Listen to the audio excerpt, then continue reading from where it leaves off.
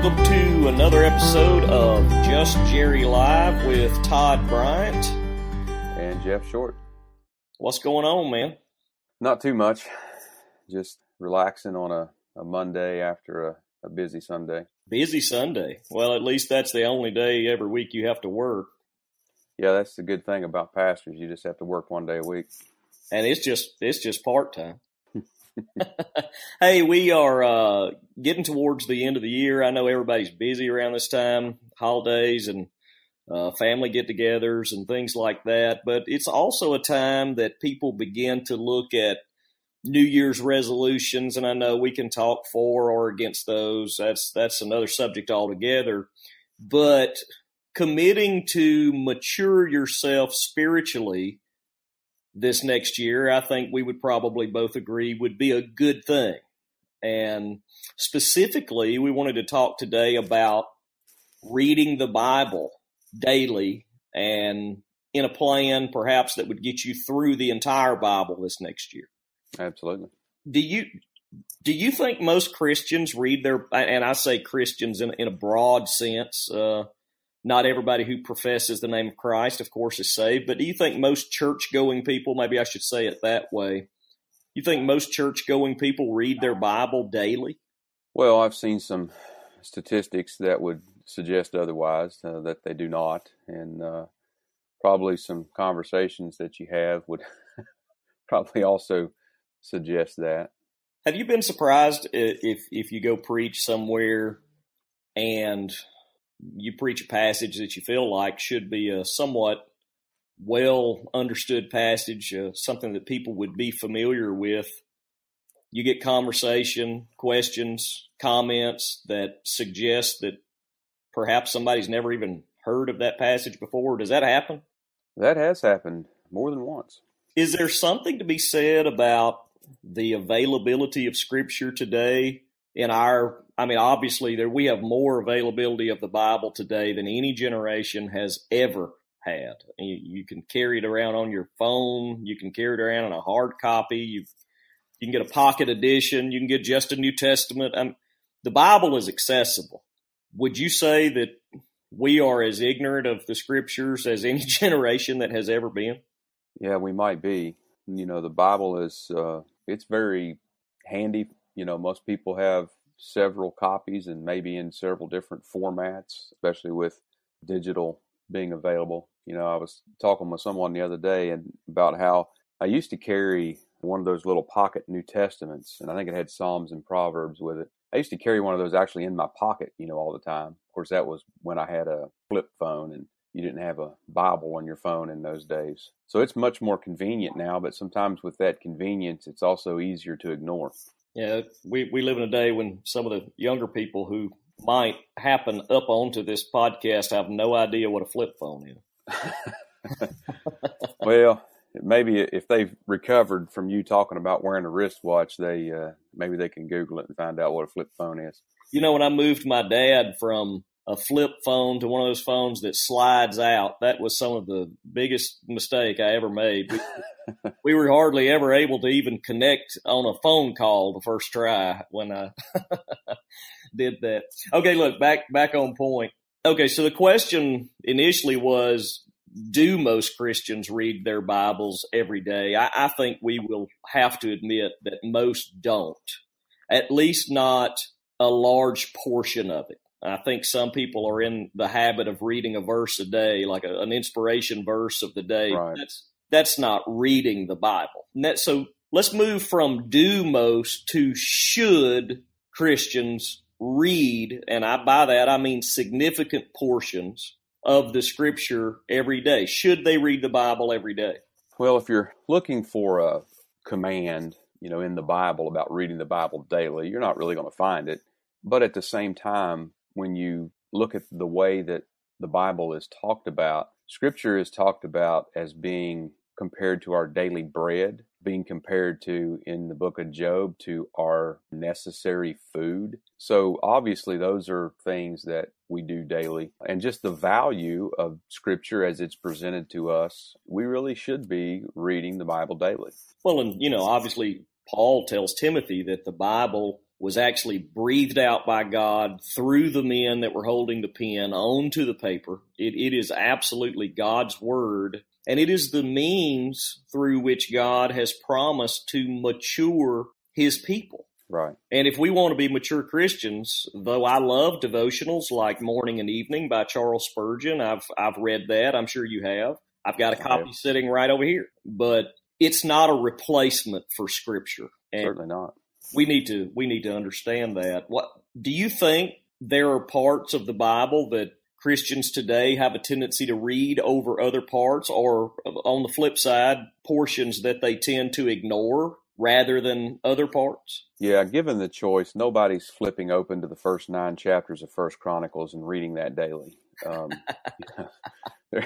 going to go somewhere else. Maybe a short psalm or few different verses in Romans, and I'm sure there's ones we're going to tend to favor and move toward. Well, every church, every type of church, and of course you and I have strong opinions on the right type of church. Obviously, we're pastors and we believe certain set of doctrines, but whatever group of churches that you're in, you have your favorite passages, and those are the ones that people tend towards. Right. The problem, though, is you ignore other parts of Scripture that are just as God-breathed and inspired, just like those first 9 chapters of First Chronicles. I know we struggle to find the meaning in such a long genealogy, but there is meaning there, and God breathed that out just like he did Romans chapter 8. One of the other problems is that when you just read a verse or two, you're actually not really getting the meaning, because you're not really getting the context of what's being said. You're just getting a statement and something that might sound good to put on a bumper sticker, if people still do that, or maybe post on Twitter or something like that. It might sound good,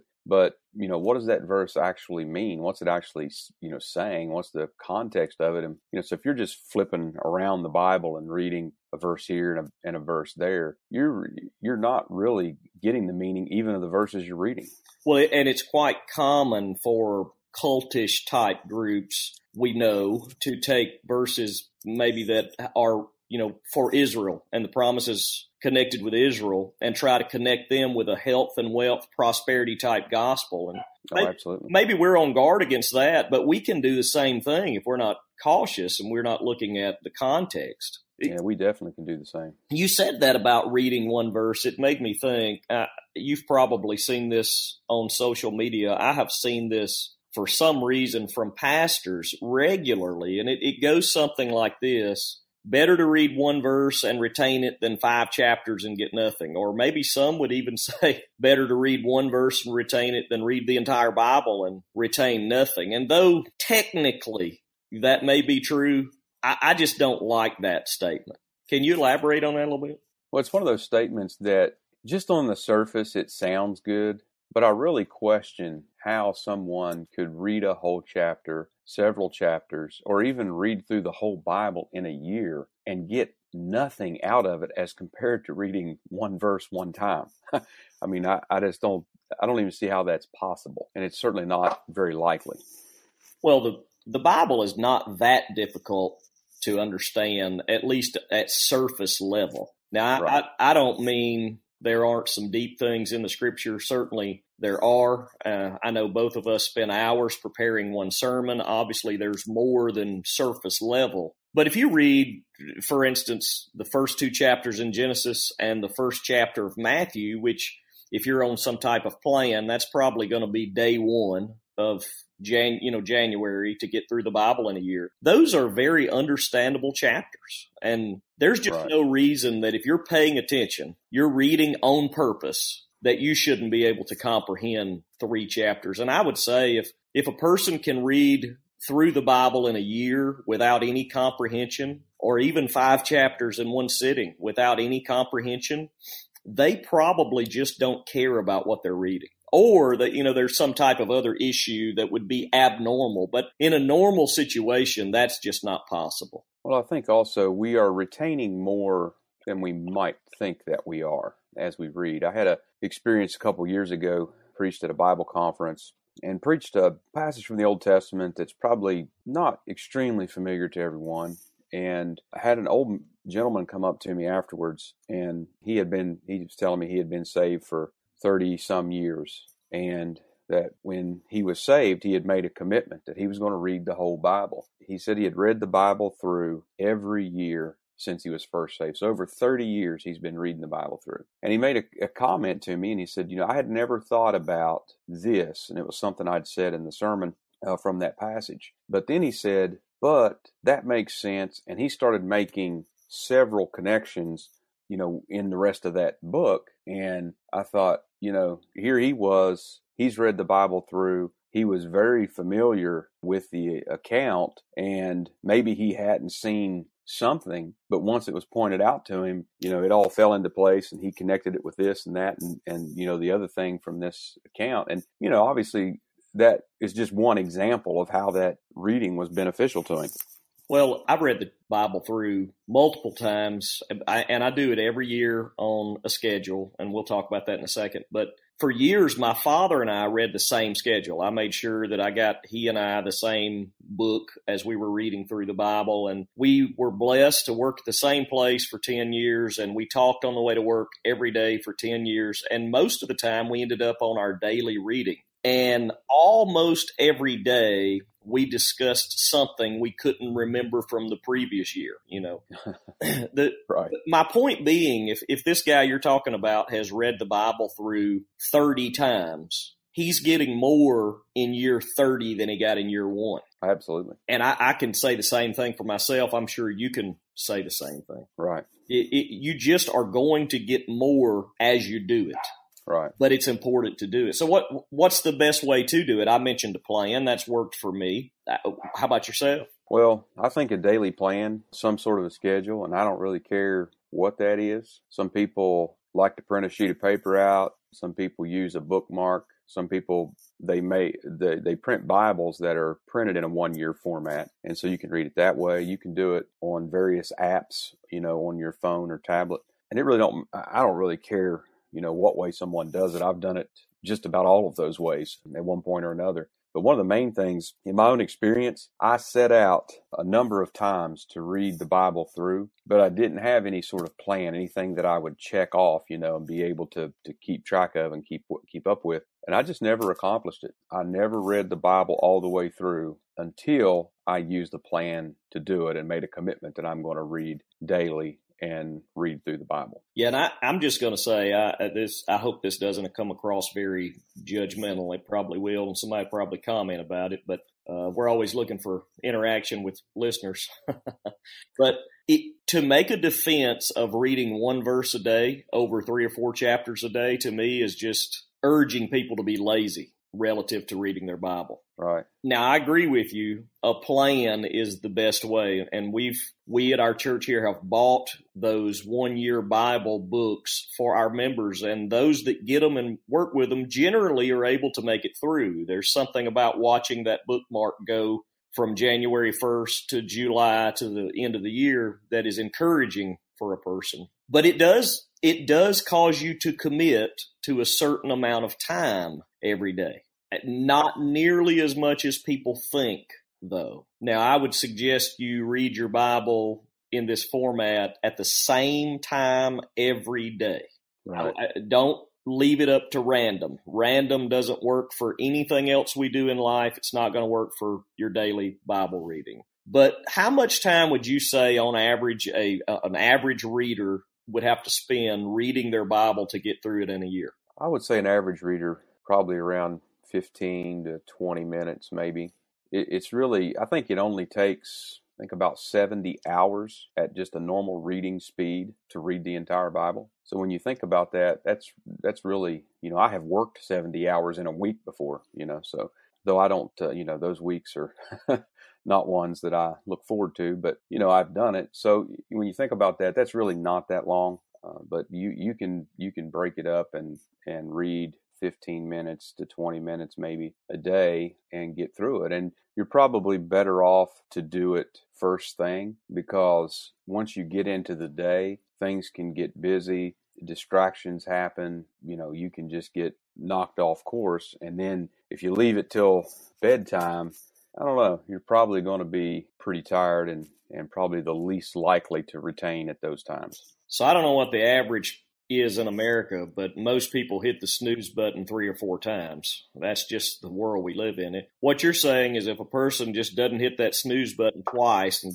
forces herself to get up, they can read through their Bible in a year, no problem. Oh, absolutely. Yeah, I don't think it's any problem to do in those small chunks. So what of the people who say, yeah, that plan, that's just an obligation. You're not really reading it out of a desire to know God's word. You're reading it out of an obligation at that point. Well, I've obviously heard that, and I like to put it this way.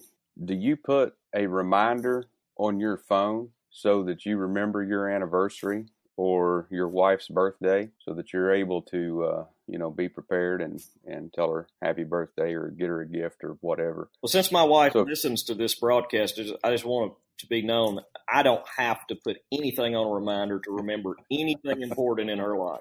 Don't look at my calendar.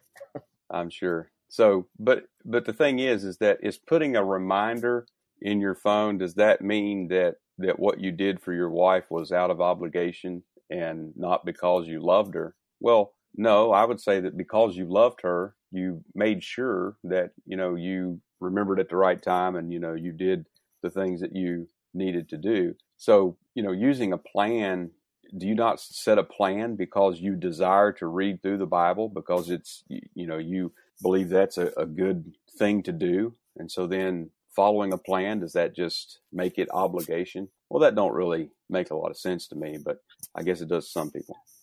No, I agree with you. I think committing to a plan is committing to an obligation, but you do that out of your love and desire to know God's word. And let's just be honest, some nights you're not going to sleep as well as you do. Other nights you're going to get up. Maybe you don't feel like reading your Bible. I'll freely confess I'm a pastor, but there are days I want to read it more than others. When I'm in chapter 4 of First Chronicles, it's hard to pick it up and read it maybe that day.